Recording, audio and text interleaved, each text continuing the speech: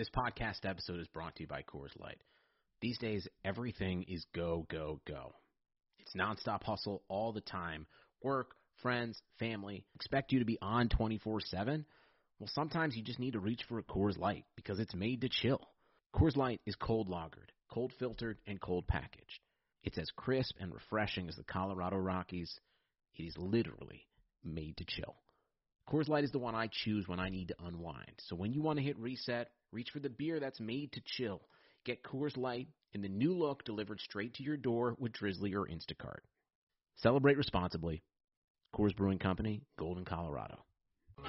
Pele leaned in and said something to Freddie. Don't let them change you. Keep working on what makes you different and what makes you special. It was great advice, but it caused me some problems. But what could change Freddie Adu? Soccer is going to explode, and it's going to be around this kid. We were the Beatles. Everywhere we went, it was the Freddie Show. And with that came the expectation, and with that came the pressure. New episodes of American Prodigy drop Tuesdays from Blue Wire Podcasts.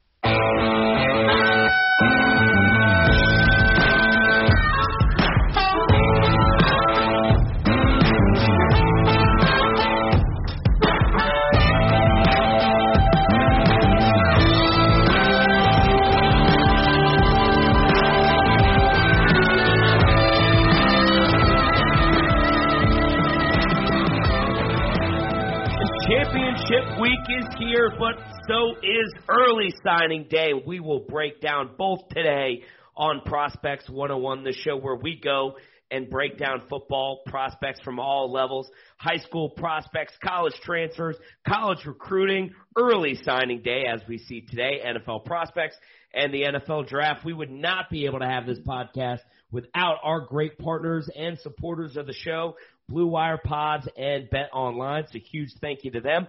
Remember, you can always interact with Prospects 101 on social media every Saturday and throughout the week at Prospects 101 on Facebook, Twitter, and Instagram. Guys, we're going to get right into it because the majority of this show is going to be dedicated to early signing day, which happened today. But before that, I want to get into some coaching news as we had some, I would call it Black Sunday, as we saw we saw 3 schools in the Power 5 let go of their head coaches, and would love to get your reaction.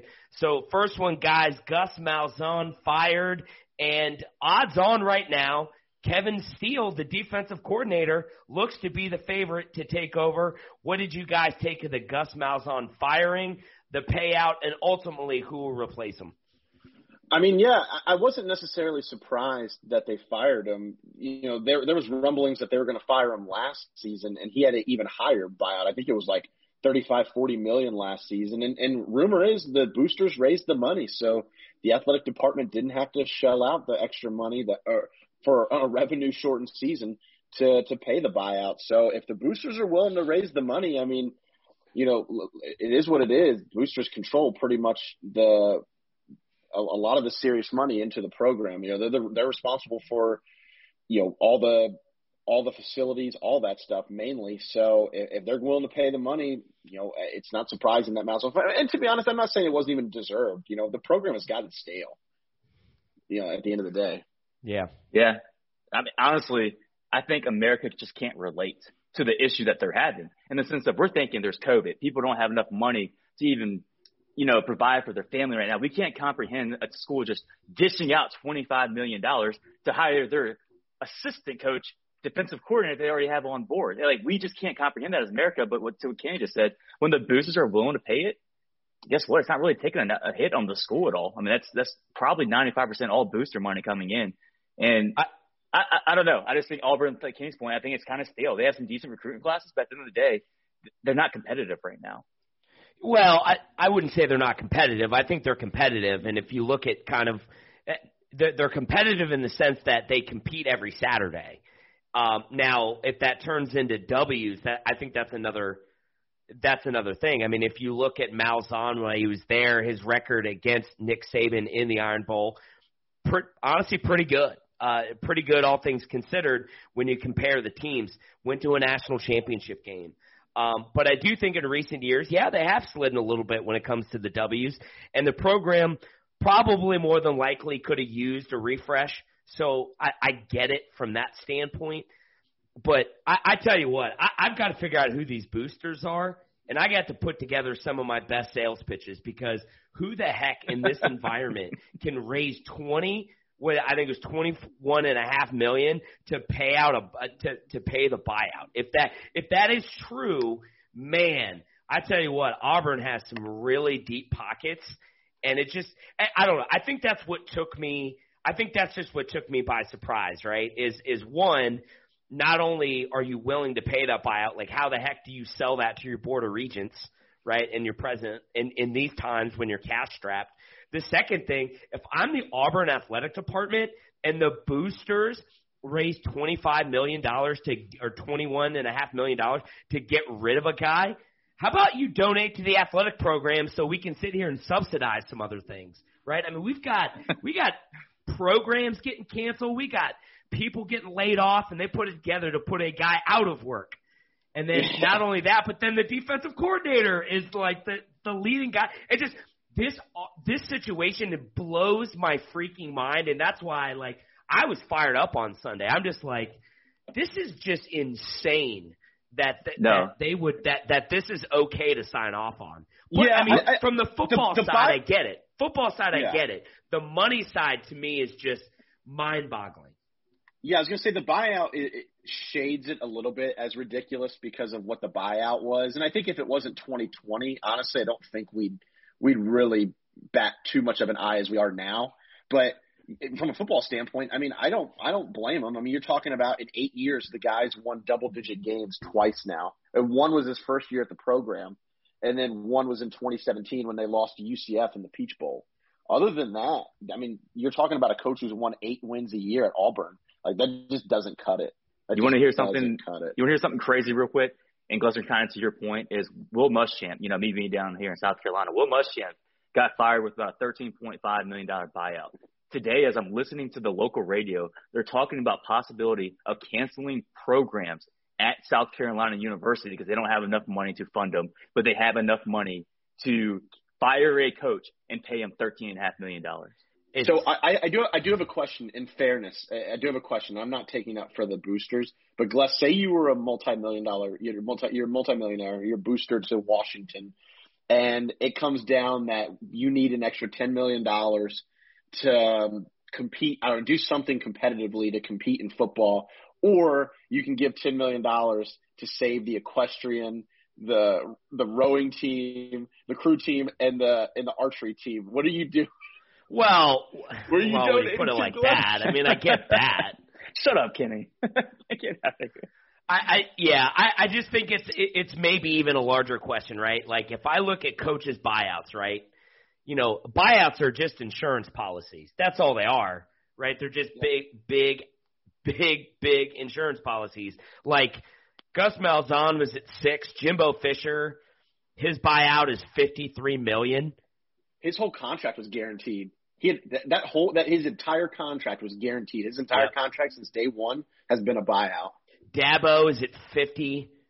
Ed O is at $23.8, and Saban's at $36.8. So I mean, I guess my point is, ultimately, if you felt like this when you signed him to the contract extension, like what did really a lot of that change from when he signed? I mean, when he signed the contract extension. 17?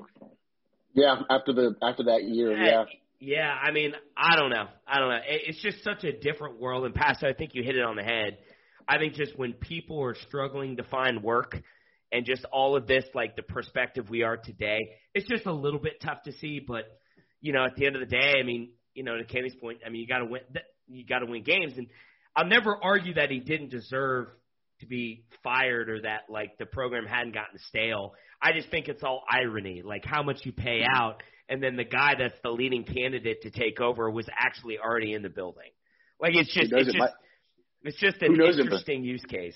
It might have been a coup, Gless. That's right. Kevin Steele might be behind all this. You know what? let me just put it this way. It's 2020 and everything is on the table. All right. Yeah, I was about to say a couple other coaches. Well, one other big coach got fired last week, and that would have been Lovie Smith at Illinois. Just never got it going at Illinois. And then Vandy, who had fired Derek Mason a couple weeks ago, hired Clark. Is it Lee or Lay? Leah. It's Lee. It's Clark Leah. Neither. As their head coordinator, as their head coach, and he was the defensive coordinator at Notre Dame. And then Arkansas State takes a chance on old Butch Jones, who had been helping out the Alabama program. So, what about those three different situations, guys? What sticks out? And then, if you're Illinois, where do you think you're going? Very quickly for me, if you're Illinois, and Gus, you and I texted a little bit about this offline the other day. You're talking about you need to bring in someone who's Big Ten, but they've hired these guys in the Big Ten mold the last couple of years. Man, they hired Lovie, they hired Tim Beckman, they hired I forget the coach before him. I think Ron Zook. I mean, they hired these Ohio guys with these Big Ten backgrounds or these grinded out backgrounds. I think they need to go on a limb. I mean, what's the hurt? Go hire Lance Leipold, dude, who's averaging 51 points a game at Buffalo right now, who's completely turned that program around from being a doormat in the MAC to being probably the best MAC team we've seen since Western Michigan and PJ Fleck. And then, Vandy, to me, hiring Clark Leah feels very uninspired. It just feels like kind of the same old at Vanderbilt. I'm not saying Clark Leah is a bad coach. I just don't think he's the guy that you hire to succeed at Vandy. He's just kind of a run-in-the-mill type guy. I don't think he's an inspiring hire. I don't think he's going to charge Nashville up for Vanderbilt. I could be wrong, but I just, to me, it's just kind of, I think Butch Jones was a great hire for Arkansas State. Love it. I think he did well at his stops prior to Tennessee. He was kind of on that Brian Kelly path. Maybe not quite as successful, but it's from that Brian Kelly coaching tree. And I thought he was well, but I think he's going to do okay at Arkansas State. I really do. I think it was a good hire for Arkansas State. Yeah, and as far as Jeremy Pruitt, as far as like the possibility of him being fired right now, the whole thing about Jeremy Pruitt is that he can recruit. And right now, he's not winning football games, and he's losing a lot of his recruits, as we saw today on the early national signing day. I mean, this team, we're talking about a top 5 recruiting class 6 months ago, and now they're like, 16th, 17th in the nation? So now he's losing all his recruits. So why would you even keep Jeremy Pruitt on board? I would not be surprised if they lose this weekend that Jeremy Pruitt gets fired as well, along with these other coaches we just mentioned. Well, and the pressure's there to fire Jeremy Pruitt. I don't know if you guys, students are vandalizing the rock on campus. They're spray painting it, fire Jeremy Pruitt. Yeah. I think if he gets it, if they beat Texas A&M, it might be enough to save his job. It might be. I'm still not convinced that it is. But if they get absolutely embarrassed by A&M this Saturday, I think he's gone. I was going to say, Pasto, do you think he's actually going to get fired? If he gets smoked this week. The fact that, and we're probably about to get started here on some of this recruiting news, but the fact that he lost a lot of recruits, that was one of the saving graces, was that he could recruit. And it's funny because I talked to the South Carolina State wide receiver coach the other day, and the fact that he even said, hey, don't be surprised if you see Jeremy Pruitt. A lot of news around the state is saying that he might get fired if they don't get a win here at the end of the season. So there's multiple sources now. How valid they are, we don't know, but it does sound like this. It sounds like here, living in the Southeast, that is a legit possibility now. Yeah. Well, I tell you what, it doesn't do anything to Tennessee's credibility.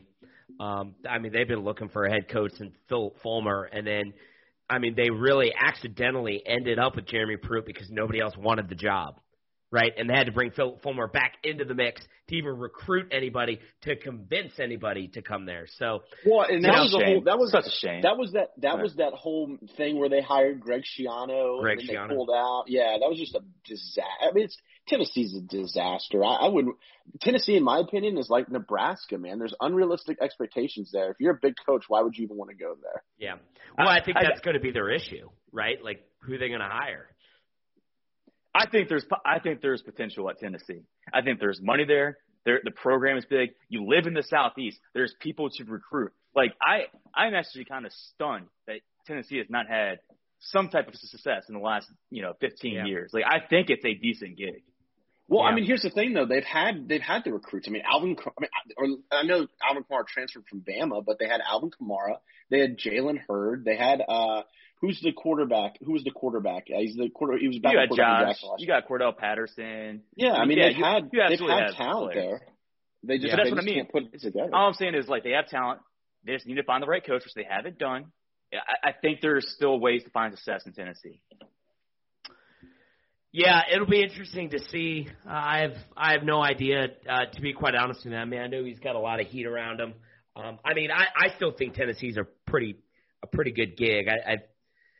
But who knows? I don't know if they have their eye on anybody. But anyways, let's get off coaching news, guys. Let's get into the biggest news of the day. I would say, aside from the championship matchups on Saturday, definitely the biggest news of the week. And that would be this early signing day that we had today. We saw some 4-stars flip from SEC rivals. We saw Deion Sanders come in from the top row. We saw USC have a nice day.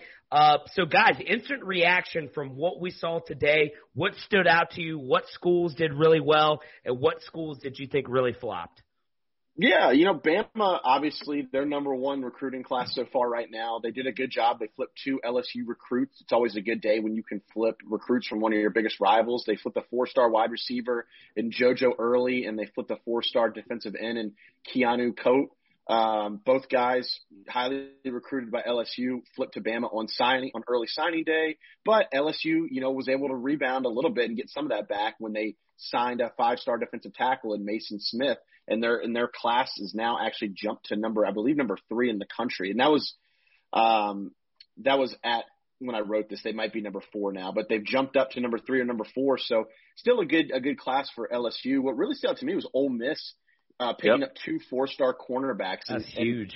Yeah, and it was great because the other day, Lane Kiffin on Twitter posted a picture of him I think wearing a shirt that said Flipadelphia, which is great. I thought that was a great troll. But look, MJ Daniels, big time recruit, 4-star guy, 6'3", 200 pounds, out of Mississippi. So again, putting that fence around Mississippi, Ole Miss is, and then another recruit, cornerback Marcavius Brown, 6 foot, 170 out of IMG. IMG is not a bad place to have a recruiting pipeline from if you're Lane Kiffin.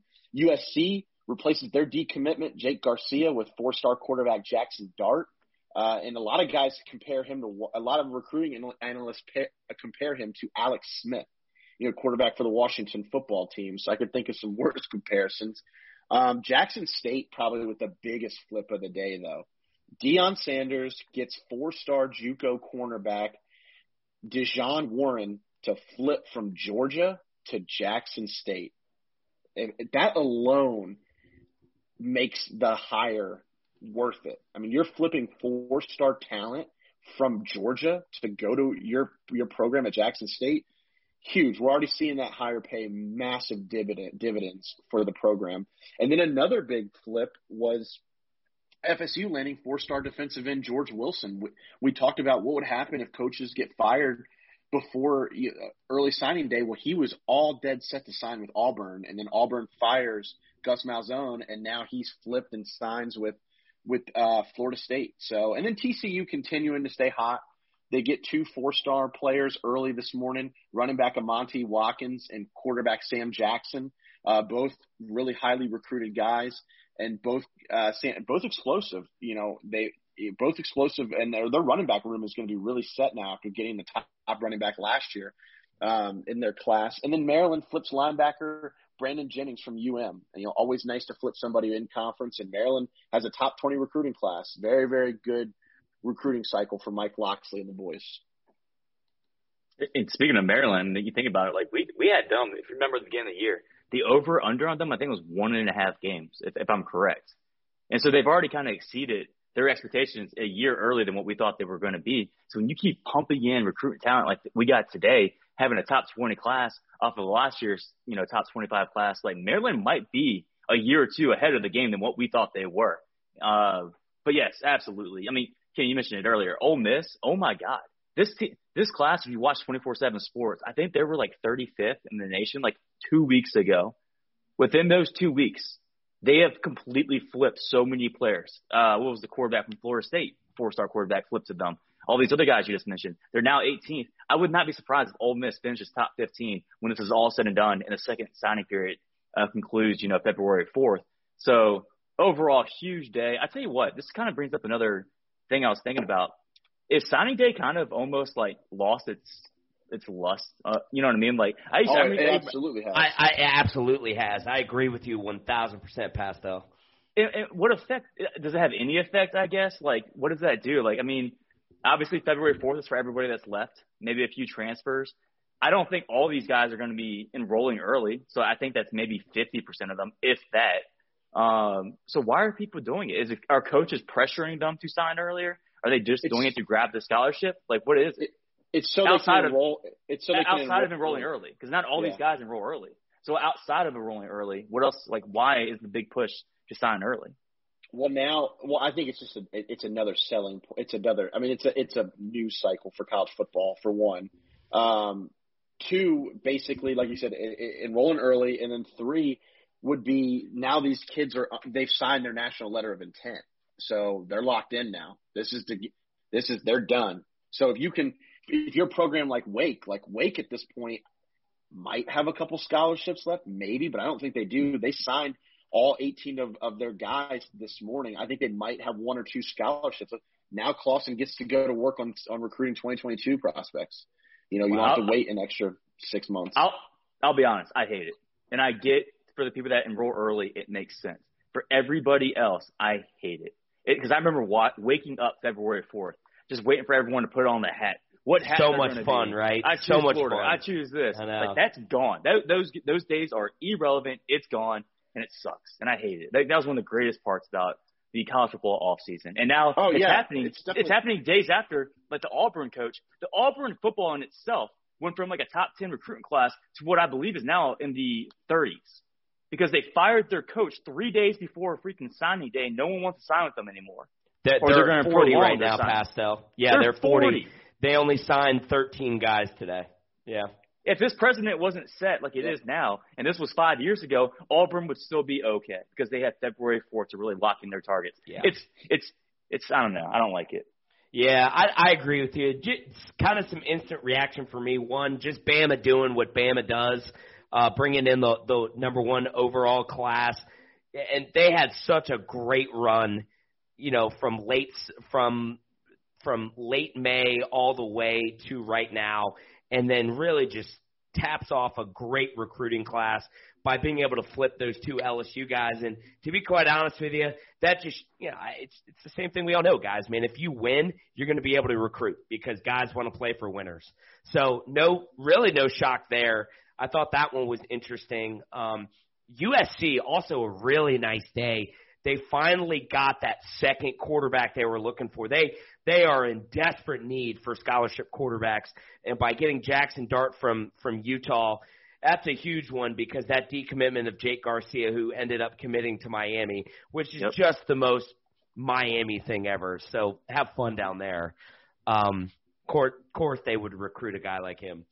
So USC had a really nice day. I really like to see what they did. And, guys, what I think that does with a strong showing today from USC, I think that sets them up nice to keep Corey Foreman in state, right? I think, and I listened to this on a podcast the other day, the trend in California and in Oregon and in Washington and, a lot of these West Coast guys, if you're 5 stars, you generally don't play on the West Coast, right? And a lot of that has to do with a lot of different factors, and a lot of that has to do with what Larry Scott has done to the Pac-12, which is basically run it into the ground. But aside from that, I think showing USC – I think this weekend is huge, right? Like I think if they can win the Pac-12 championship and with a really nice signing day, I think they have a really good shot of keeping Corey Foreman in state. So I think that was good. And then third, guys, TCU had a really nice day landing 2 4-star guys, a quarterback, which they desperately need. And then a 4-star running back. I know that they got the 5-star guy last year, but should add a nice combination there in the backfield. So those are just kind of my initial thoughts from signing day today. What's funny about the TCU quarterback is they're not even sure if that's where they're going to play him in college because he's such an explosive athlete. I think there's sources at a TCU who are saying that he might end up just playing all over the field throughout his college career on offense. So we actually covered him in one of our prospects segments earlier this year. He's a little guy. Yeah, he's not very tiny. big. No, he's a little guy, but I tell you what, he is he's fun to watch. I mean, if you watch his huddle film, it's really good. And, of course, they flipped him from Purdue. That's when we covered him, Pastel. I remember us covering him in one of our prospects to watch segments. Dude, so. Speaking of Purdue, did you see who they signed today? Yanni Carliftis. His younger brother. Is, his little brother. So that was a big signing for them. As I kind of just scroll down this list right here, what was it? Georgia. They signed Xavier Sorley, a 5-star prospect outside linebacker. Ole Miss signed another 4-star cornerback, I believe, out of Florida, Markevius Brown. That happened today. So there's definitely many other signings, obviously, that we're not going to mention here. But please take a look at 24/7 Sports or Rivals. Like, there was quite a few signings for probably every one of your programs that you should be excited about. I think you point out Georgia. I think Georgia had a fantastic day getting all that. Aside from the guy flipping from Georgia to play at Jackson State, which, screw it. Screw it. I'll get into that right now. I said it in our text messages. Deion better be careful because he's going to start raising some serious eyebrows. I mean, seriously, no.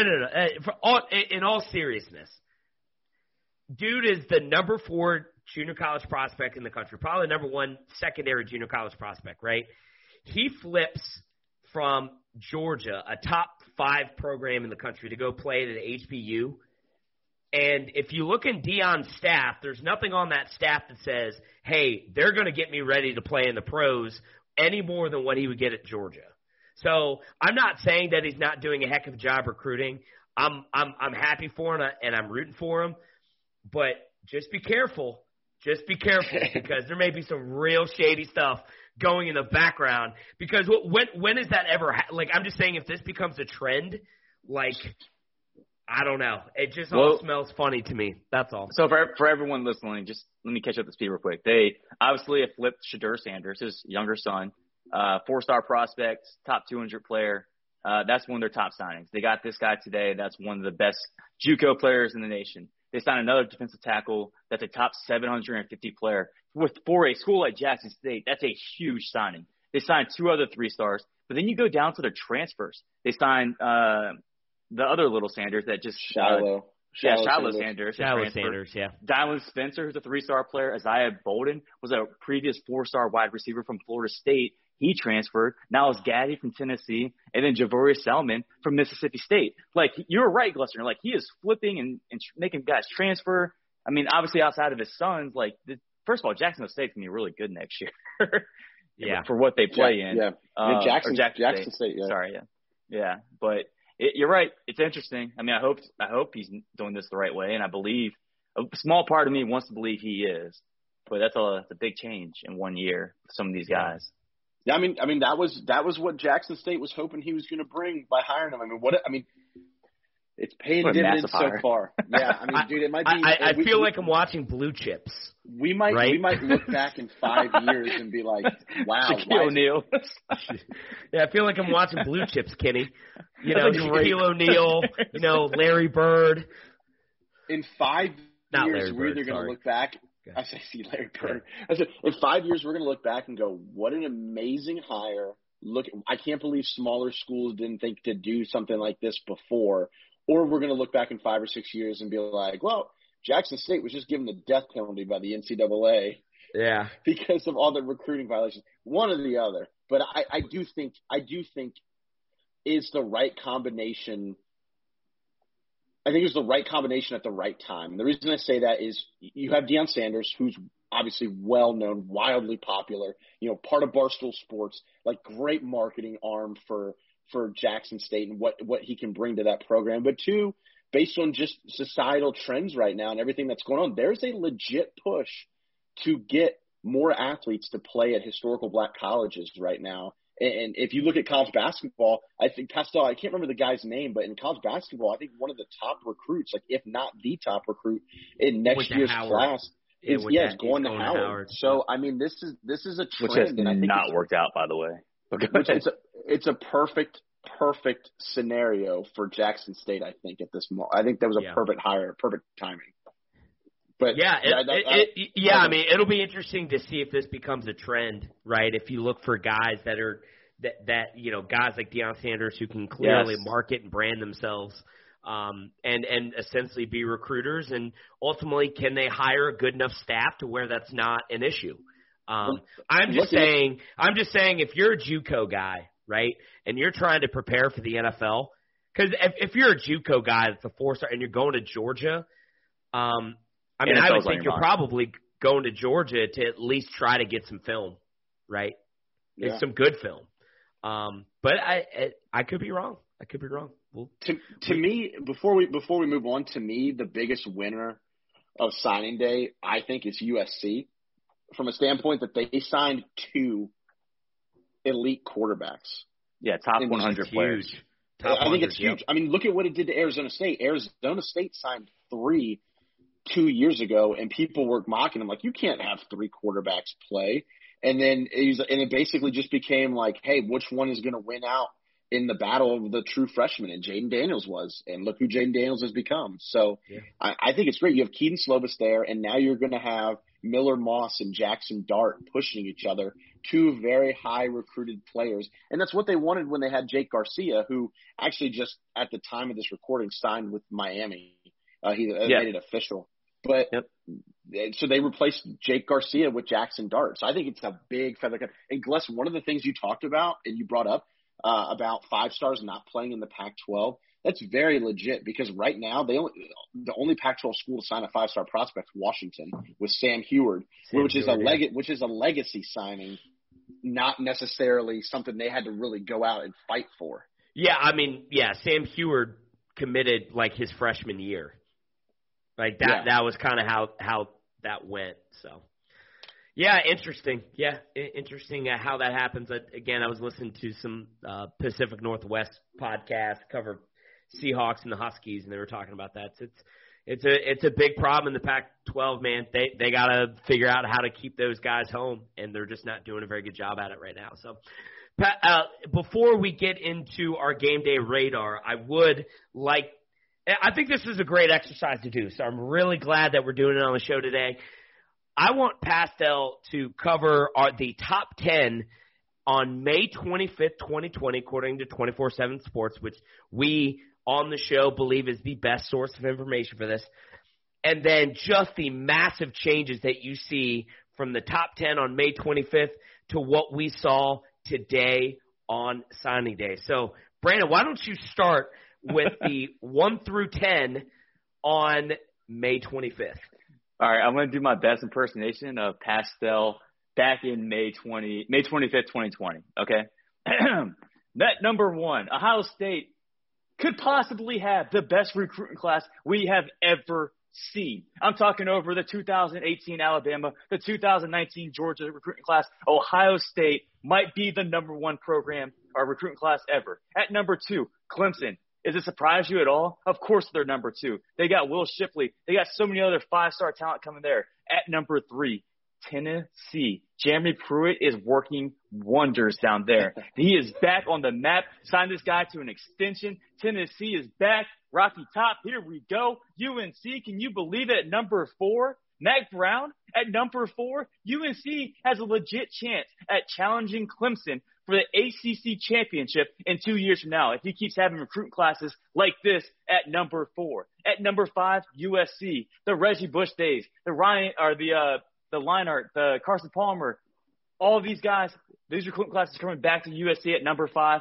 Watch out for USC to win the Pac-12 year in, year out after this, because they are back. University of Florida, some of the best uniforms in college football at number 6. They're having a great recruiting class. Number 7, Oregon.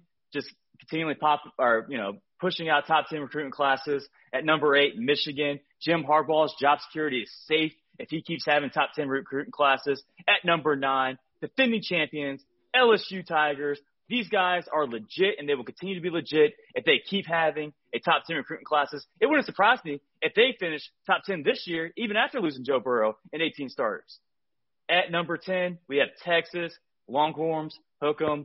That's a solid top 10 right there. So no. All right, so before you get into 2020, I want you. Because we're going back to May 25th, right? So what else did we say on May 25th? What else did we say, Pastel? I want you to say it on the pod. All right, I'll say it. We said Georgia was going to be a top 10, a top 5 program. No, that's not it at all. That's exactly what we said. Oh. All right, we might have also mentioned there in the footnote somewhere. Don't put that Bama was not. Don't put don't sign me to this. I didn't sign my death warrant. Rumor has it that somebody on this podcast, not named Glessner or Kenny, thought that Bama was going to finish outside the top 10 of this recruiting class. So that's a perfect transition into our top 10 today. Alabama is number 1 with possibly the most historic recruiting class we've ever seen in college football. Incredible. OSU, Ohio State is number 2, pretty much doing exactly what I said in the last segment, but they're kicking butt right now. Jack Sawyer, by the way, is a legit candidate. His film is so legit. Oh yeah. He's Nick Bosa, right? He looks like Nick Bosa. Yeah, Joey Bosa. Sorry. He looks like Joey Bosa. 100%. Georgia, number 3. It was only a matter of time. They had some massive signings today and really throughout the last few months. LSU, number 4. They've actually, even losing some players, they still maintain that number 4 ranking. So great job there by Oregon. Number 5, Clemson. Number 6, Oregon. Number 7 was Oklahoma. Remember when they had the Oklahoma Summit? And I was like, they're going to sign 3 or 4 of these guys out of that summit. And they did. And guess what? Now Tristan Lee and Kamar Wheaton are crystal balled to Oklahoma. So watch out for Oklahoma for this team to jump into the top 5. I was going to say, Tristan Lee didn't sign today, did he? No, he's not signing for a couple days. Okay, same with Kamar Wheaton. It's going to sign the 23rd of December. Yeah. But if these 2 guys, 2 5-star players, sign with OU, they might jump LSU, and they might be the 4th best team in this recruiting class. At number 8, Florida. Number 9, Notre Dame. And number 10 is Miami. That's our current top 10 recruiting class. Yeah, and it's changing every minute. Obviously there's still some more signings left. We talked about Lee and everybody, and then Corey Foreman, I think, is announcing at what would be the All-American Bowl. That's going to be another for our recruiting fans. Make sure you pay attention to. I forget what day it is, but whatever day the All-American Bowl was supposed to be under Armour. Right? Yeah, I think it's January 2nd. Yeah, so you got Corey Foreman and then JT Tiamalu, guy from the Seattle area. I believe besides Corey Foreman, he's the second. I mean, he's a 5-star guy. He announced his top 5 today. They said he wouldn't be. Yeah, so his top 5 is USC, UW. Oregon, UW, Alabama, and Ohio State. I know the crystal balls have him at like 92% Ohio State and like 8% UW. I think. Yeah, but the challenge is, so I was doing some reading, and the challenge is during COVID, he is yet to visit Columbus and he is yet to visit Alabama. So he is yet to be. Well, that's what I mean. That could completely change things, right? So you're asking a kid who has grown up on the West Coast and has grown up in the Seattle area to go to a campus and to a school that he's never been to in an area of the country he has no idea. Man, I don't know. The big thing with, I think, Oregon is there's like a Samoan connection there. I don't know. I did a bunch of reading on him today, but I'm hoping the Huskies can keep him home. But we'll see. But I think the other thing about him, too, is he's like an all-state basketball player. So he is only going to sign with a school that's going to let him play basketball as well. All 5 of those schools are going to let him play basketball. Yeah. I don't think any school would turn that down. Yeah. So you know what my recruiting pitch for a guy who hasn't visited Columbus or Alabama yet would be? Hey, do you want to win a national championship? Good. Then don't sign with Oregon or Washington. Hey, whoa. Slow down now. Slow down now.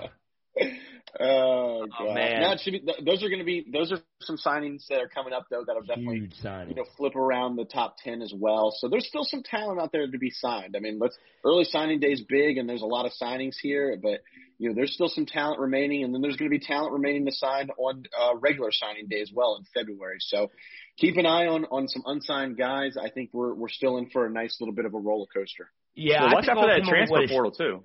Yeah, watch for the transfer portal. Tons of guys in the transfer portal. Yeah, Pastel, why don't you fill in some big names that just hit the transfer portal? Pretty much every Virginia Tech player, which is funny, by the way, because that used to be the joke last year, Virginia Tech losing a lot of players to the transfer portal. That really hasn't happened for about a year or so. And then this past, month, Quincy Patterson, one of our once four-star quarterback, hit the transfer portal. Doug Nestor, one of our big-time offensive linemen, he entered the transfer portal. We had another offensive lineman. Can you remember his name?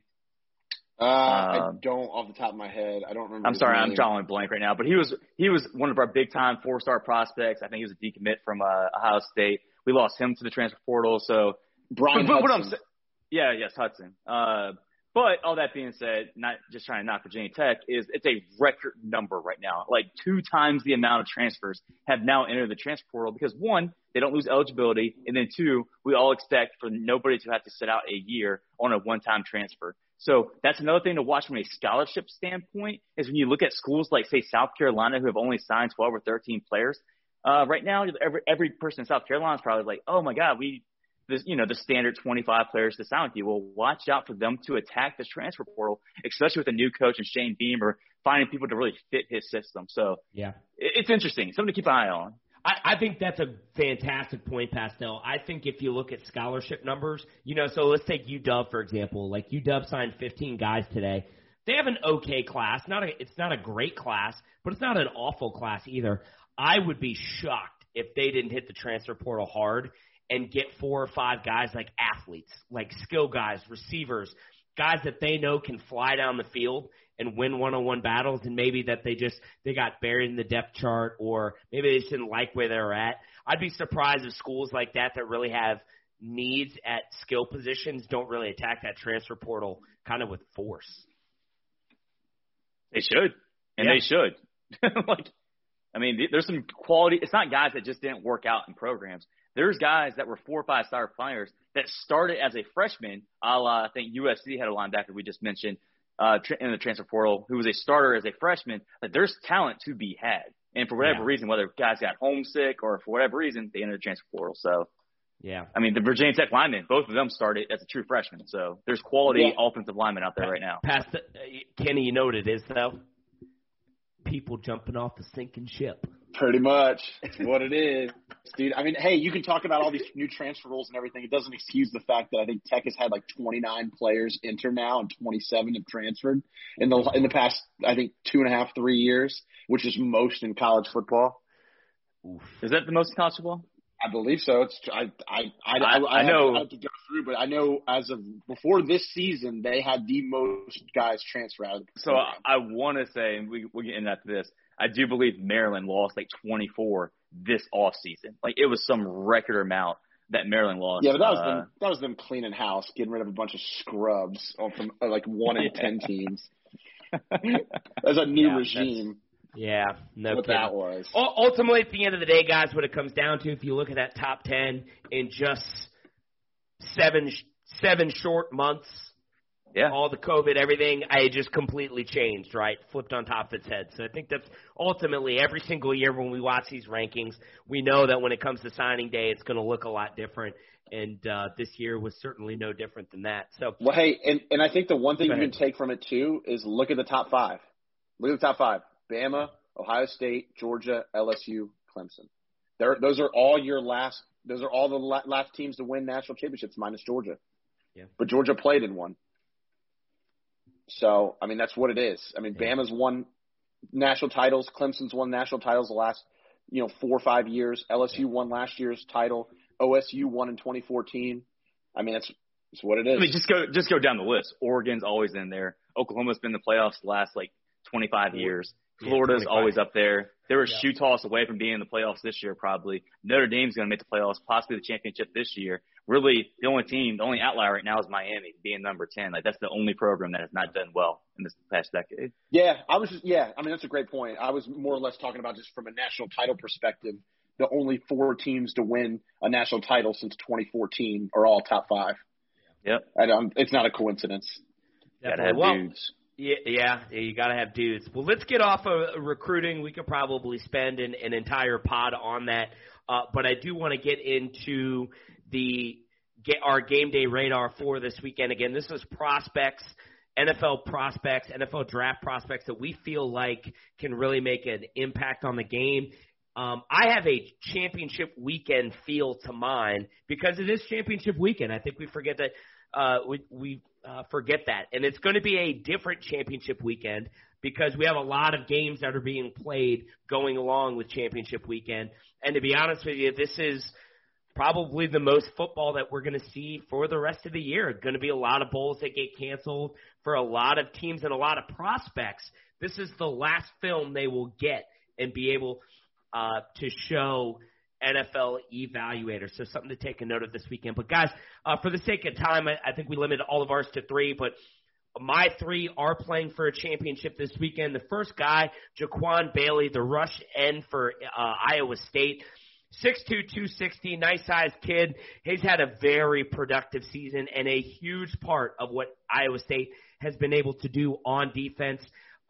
7 sacks, fantastic number, especially in the Big 12. And a stat to note, guys, when they played Oklahoma earlier this year, Spencer Rattler was 8 for 18 with a QBR of 54 when passes were over 10 yards. A lot of that had to do with the quarterback pressures that were coming from the Iowa State defense. Jaquan Bailey has a massive opportunity this weekend to show NFL evaluators he can be an edge rusher at the next level by being able to make Spencer Rattler's that championship game a nightmare for him. So really looking for a massive game from Jaquan Bailey, or that rush defensive end for Iowa State. Second, this one's really no surprise, but I think it's worth mentioning Trevor Lawrence. He's had a great year so far, but he has an opportunity to avenge the only loss that Clemson has had. Potentially, if Clemson loses again, they may not be in the college football playoff as they would have 2 losses. Again, that would be a potential. But I want to see what Lawrence is going to do on the big stage in a championship game against really, if they win this week, they're going to go to the playoff. This is essentially a third playoff game for them, right? Because they have to win, right? This is really the start of the playoffs for them. So this is going to be an opportunity for him to really go out there and play up to what we all think that Trevor Lawrence is and what he's going to be at the NFL level. Amazing opportunity, national stage against Notre Dame. Doesn't get any better than this. I like to see Trevor Lawrence have a monumental game. Third, really not new to this show, but I think anybody who really doesn't follow NFL prospects deep probably doesn't know about this guy, but he may be the best defensive player in college football. And that's Zaven Collins, the linebacker from Tulsa. Championship game against Cincinnati, the best team that they will play all year. I like to see Zaven Collins have a monster game against Desmond Ridder and that Cincinnati offense. Again, he's the top-rated linebacker in PFF and really has a chance to introduce himself to the nation. Right, because he plays at Tulsa. Yeah, they played Oklahoma State really tough this season. But I think this is the biggest game that he'll probably play in as far as evaluators are concerned. So I really look for him to have a monster game. So those are my 3 guys. Pasto, who are 3 prospects that you like to see really jump on the prospect radar this weekend? Well, first of all, I'm glad you said Zaven Collins because I was going to mention him, but I feel like I mentioned him in so many other segments that I couldn't. So I'm glad you mentioned him because this is absolutely a monumental, massive game for whether people think he can actually be a first-round talent or not. You're playing a top 5, well, what I think a top 5 team, according to the college football playoff, a top 10 team, but absolutely monumental game. For me, Kedon Slovis. And that sounds crazy, but this dude obviously has ice in his veins. He's playing for a Pac-12 championship versus a team that I think a lot of people still believe that Oregon's going to win this game versus USC. Now, I think USC is only a 3-point favorite, but really it's pretty much a toss-up. So Kedon Slovis, I need you to go out there, establish yourself as the next great USC quarterback, beat Oregon in the championship, and then go ahead and start your Heisman campaign for next year because you should be the number one quarterback going into the 2022 draft. Next guy, speaking of, top-end talent, Travis Etienne. I mean, we love this guy. I think we talked about him on the pod probably week 1, week 2, saying like, hey, he's developed a receiving game. This guy's caught 41 balls for 512 yards. Awesome. But guess what? His rushing game has completely fallen off a cliff right now. Think about this. His sophomore year, he rushed for over 1,600 yards. His junior year, he rushed for over 1,600 yards. This year, he has rushed for 758 yards. He is averaging 2.5 yards lower than his career worst, which is his freshman year, I believe. 2.5 yards worse. Now, Travis Etienne, you might be the last chance we have at a running back going into the first round next year. For you to be a guy like that, we need you to show up versus one of the top-tier defenses like Notre Dame and go out there and perform. Go out there and be the guy we all thought you were. I'm not saying you're a bad player. I'm not trying to say that by any means. But for a first-round talent and running back to go out in the first round, you've got to go out there and produce. You got to do it in a rushing manner as well. My last guy, shout out to Taron Jackson, the defensive end for Coastal Carolina. Magical year for Coastal Carolina. You're probably the best football player currently on that team, even though McCall will be eventually. He's a freshman, though. But Taron Jackson, you're the only guy on that team that I believe has a chance to be a day 2, probably early day 3 pick. You have 8.5 sacks, 3 forced fumbles already. You're going against, Levi Lewis, the star quarterback for Louisiana, number 19th ranked in the nation, 19th ranked team in the nation for the Sun Belt Championship. You were picked to be the last place team in the Sun Belt. You have a chance to go out there and beat Louisiana and win the Sun Belt Championship. Taron Jackson, a lot is on your shoulders. We need you to get pressure and pressure often on Levi Lewis to beat them and establish that Coastal Carolina is a top 10 football team. Kenny, who do you got? Yeah, those are good picks, guys. I like all 6 of your picks. Pastel, I think I've got a little bit of a man crush on Kedon Slovis, and so I agree with you 100% there. And Gless, I agree with you on Zaven Collins. I think he is arguably the best defensive player in the nation right now. So for me, 3 guys I'm gonna keep an eye on, and all playing in conference championship games as well. My first guy is Michael Wright, cornerback from Oregon, playing USC. Look, this is a big opportunity for you to show your mettle because USC, I think outside of Alabama, has the most impressive wide receiver core in the country, which is crazy considering they lost, they lost Michael Pittman, but you've got Drake London, Amon-Ra St. Brown, and Tyler Vaughn and Brew McCoy as your top 4 receivers in USC right now, and all those guys are Sunday players, in my opinion. They all can be playing at the next level. So for Oregon to have a chance to win this game, Michael Wright needs to go out there and just shut them down. Go out there, especially Amon St. Brown. That guy's been on a whole nother level this season. He's been virtually unstoppable. Wright needs to go out there and lock him up and take away one of Kedon Slovis' best options. My second guy, I'm probably beating a dead horse here, but this is my favorite player in college football. And I usually don't fall in love with running backs because I think running backs are overvalued in the NFL draft, and I don't believe that you should take one in the first round. But my gosh, I love Jarrett Patterson. This dude is such a stud. You know why I think I like him so much is because I don't think I've seen a running back in college or in the NFL run like this and be built like this since Maurice Jones-Drew. That's what he is. He is a MJD clone. And I mean, everything he's done this season has not surprised me. And he's the engine of what I mentioned earlier in this podcast. He's the engine behind an offense that is averaging 51.1 points per game. Now he gets to show his mettle to the world in the MAC Conference Championship this weekend against a really good Ball State team. And I'm really excited to see because not only that, you got to remember he's doing this with a quarterback who was a punter on the roster 2 seasons ago. That's who Buffalo's quarterback is. He was a punter 2 seasons ago. Crazy. I mean, this guy's all world. He's one of the best running back prospects. I personally, watching film that I've seen in a long, long time. And I think he's going to probably get drafted if he comes out this year, late second, early third, and he's going to be an absolute steal for somebody.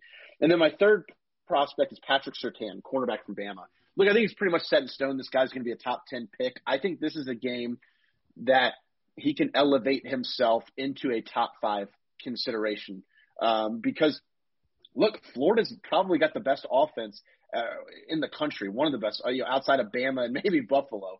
You're talking about a top 5 offense right here. They've got multiple weapons at wide receiver who can attack you a bunch of different ways.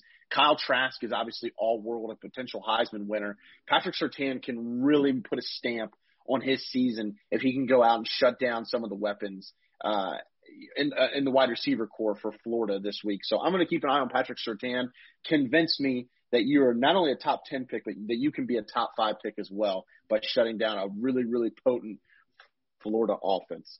With that being said, let's transition into our Bet Online segment. And every week I say that with a bit of hesitation because it has just not been my year picking winners in this segment. This is the segment we think our betting locks are for the week. Football is back in full swing. You might not be at a game this year, but you can still be in all of the action on Bet Online. Bet Online is going the extra mile to make sure you can get in every possible chance to win this season.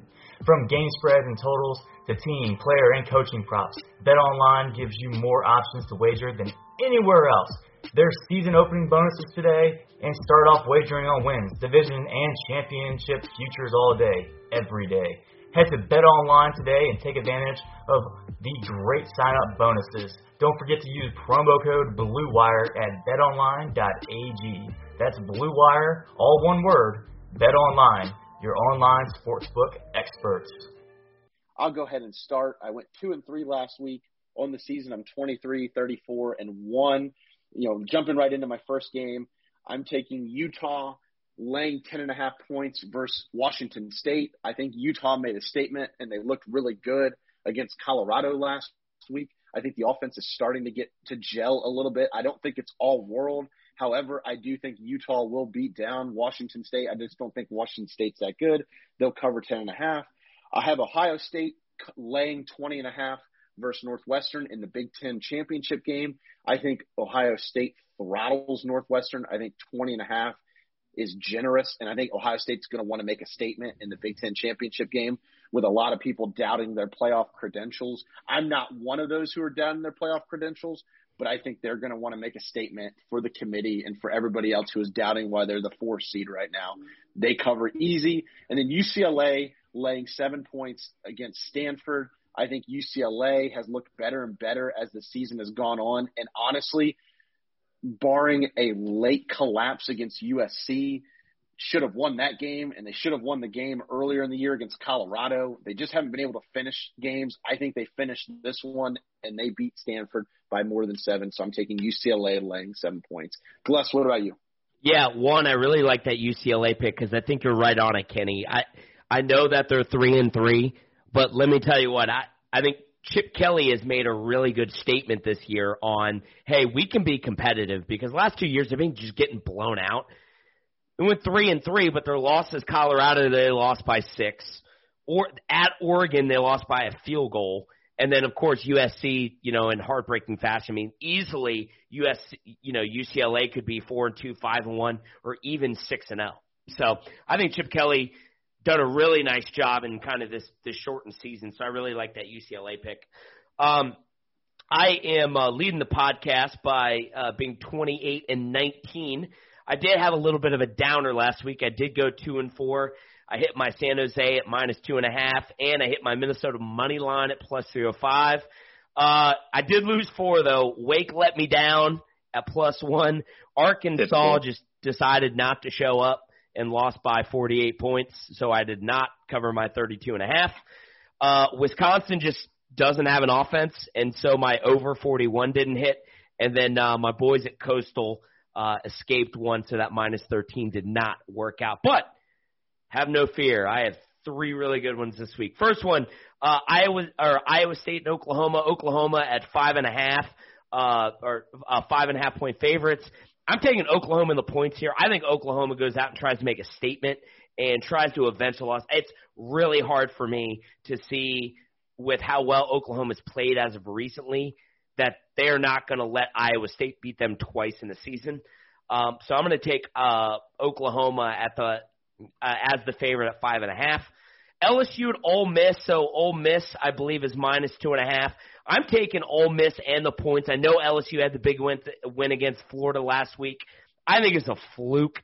I just don't believe in that team. I don't believe in that defense. I think Ole Miss has a huge day on offense. So I'm taking Ole Miss at -2.5 and the points.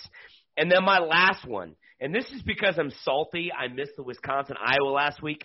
Wisconsin at Minnesota, or versus Minnesota. Minnesota are 12.5-point dogs. I'm taking Minnesota to cover that because Wisconsin stinks on offense, Coach. So I'm taking Minnesota at +12.5 to cover that line. Pastel, how about you? So you might be winning with your percentage, but I am winning with overall wins, Glessner. I have 29 wins. You have 28. So I'm gonna take that as a W right now on this. But for my 3 games this week, Kenny, I know it sucks, but I'm not gonna lie. I don't even know if you're gonna disagree with me, but I got Florida State at 6.5. Give me the point, 6.5 against Wake Forest. I'm taking Florida State and the point. Ooh. Wake Forest, they have a lot of opt-outs. Florida State. Yeah, I wouldn't disagree with that. Like you said, they've had a ton of guys opt out, and like not only that, they've had good guys opt out. Like their best players are opting out. But not even that. Florida State has been playing good ball as of late. So I honestly, I would take that almost as a pick'em game. So that the fact that they're giving 6.5 points for Florida State, I've got to go Florida State on that game. I'm not going to be surprised if Wake Forest wins, but I don't think they win by more than a touchdown. Air Force versus Army. Call me biased. I'm taking Army +2.5 against Air Force. I just like what I've seen from Army this year. They seem very well balanced. Love what they did versus Navy last week, shutting them out. And then against Clemson versus Notre Dame, 10.5. Everything in my body wants to have Clemson blowing Notre Dame out. But I will give respect where respect is due, and I believe Notre Dame's defense is better than a lot of other teams out there, and I think that offense is very competitive. Giving them 10.5 points, that's a lot. If you said 9.5, I'd take Clemson. 10.5, I'm taking Notre Dame. I think this might be a 10-point game. Like, I think Clemson will win, but it's not going to be decisively. So I'm going to take Notre Dame and the points to cover against Clemson. Wow. Interesting. That's interesting. Yeah. That's gonna be an interesting game. I'm so excited. It's conference championship weekend. Yeah. I love conference championship weekend. I agree with you, Pat. Though I think that 10.5 line is a little large for me. That's not a bad play because it could easily be a 10-point game, and I do think Notre Dame's defense is good enough to keep it closer than that. So my question is, when everyone says, "Oh, they didn't have Trevor Lawrence last game when they played Notre Dame won in double overtime, or whatever it was." Yeah. The backup threw 4 touchdowns and ran for 2. I know Trevor Lawrence is better. I'm not trying to say he's not better, but how much better of an output from that offense could you have seen when they threw up 40-some points against Notre Dame? Unless Trevor Lawrence was going to throw 70 against them, I don't know how much of a difference that makes. Probably enough for a win, maybe, most likely, but I just don't know how it's 10.5 points better than what they did, 5 weeks ago. Yeah. No, that's fair. I'm not gonna debate you on taking Notre Dame because I'd probably take him too. Yeah, so I wouldn't argue that either. I just think that line is big. Gless, I got a little trivia question for you before we end the show here. Pastel can't answer because I already asked him it earlier. So, in light of what we talked about in the pod, this rivalry is not only the most played rivalry, it's also the most hotly contested, with the overall record of the rivalry being 61, 60, and 8 in this game. What are the two teams, and what is the name of the trophy that they play for? Hotly contested. And it's the oldest rivalry in college football in 129 years. Hey, Kenny, I was just going to say, if he doesn't get this in the next 5 seconds, give him the conference. The conference would help. I had no clue to even think unless he gave him the conference. It's the Big Ten conference, Gless.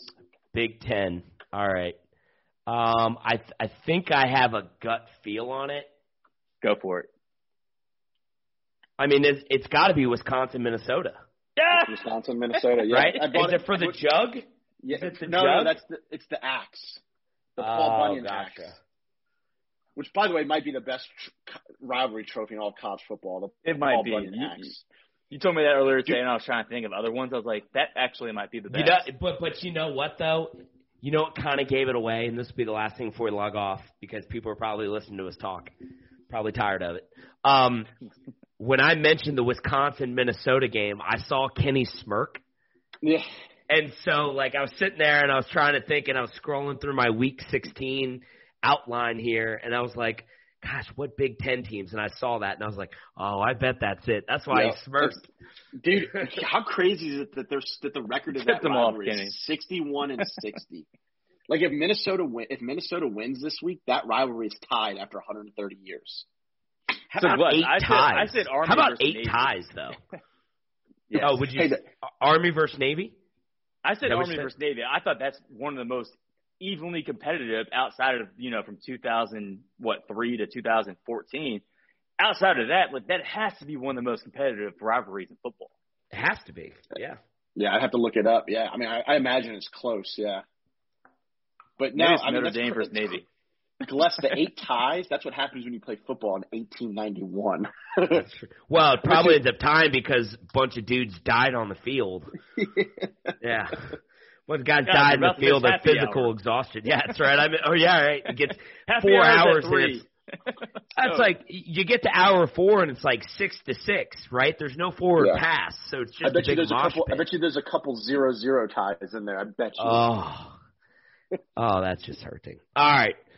Guys, let's get out of here. But as always, you can add Prospects 101 to your college football routine on Saturdays by following us on Facebook, Twitter, and Instagram at Prospects 101. Again, great way to stay involved with the show. Make sure you subscribe to Prospects 101 on your favorite podcast platform. That is the easiest way to stay up to date with all of our episodes. Please also drop that 5-star review for us. We appreciate that. For Kenny, for Pastel, I am Glass, and enjoy championship weekend. Even though sports had a break, your business didn't. You have to keep moving, and that makes hiring more important than ever. Indeed is here to help. Indeed.com is the #1 job site in the world because Indeed gets you the best people fast. Unlike other sites, Indeed gives you full control and payment flexibility over your hiring. You only pay for what you need. You can pause your account at any time, and there are no long-term contracts. Plus, Indeed provides powerful tools to make your search that much easier, like sponsored jobs, which are shown to be 3.5 times more likely to result in a hire. With 73% of online job seekers visiting Indeed each month, Indeed is going to get you the important hire you need, just like they have for over 3 million businesses. Right now, Indeed is offering our listeners a free $75 credit to boost your job post, which means more quality candidates will see it fast. Try Indeed out with a free $75 credit at Indeed.com/BlueWire. This is their best offer available anywhere. Go right now to Indeed.com/BlueWire. Terms and conditions apply. Offer valid through December 31st.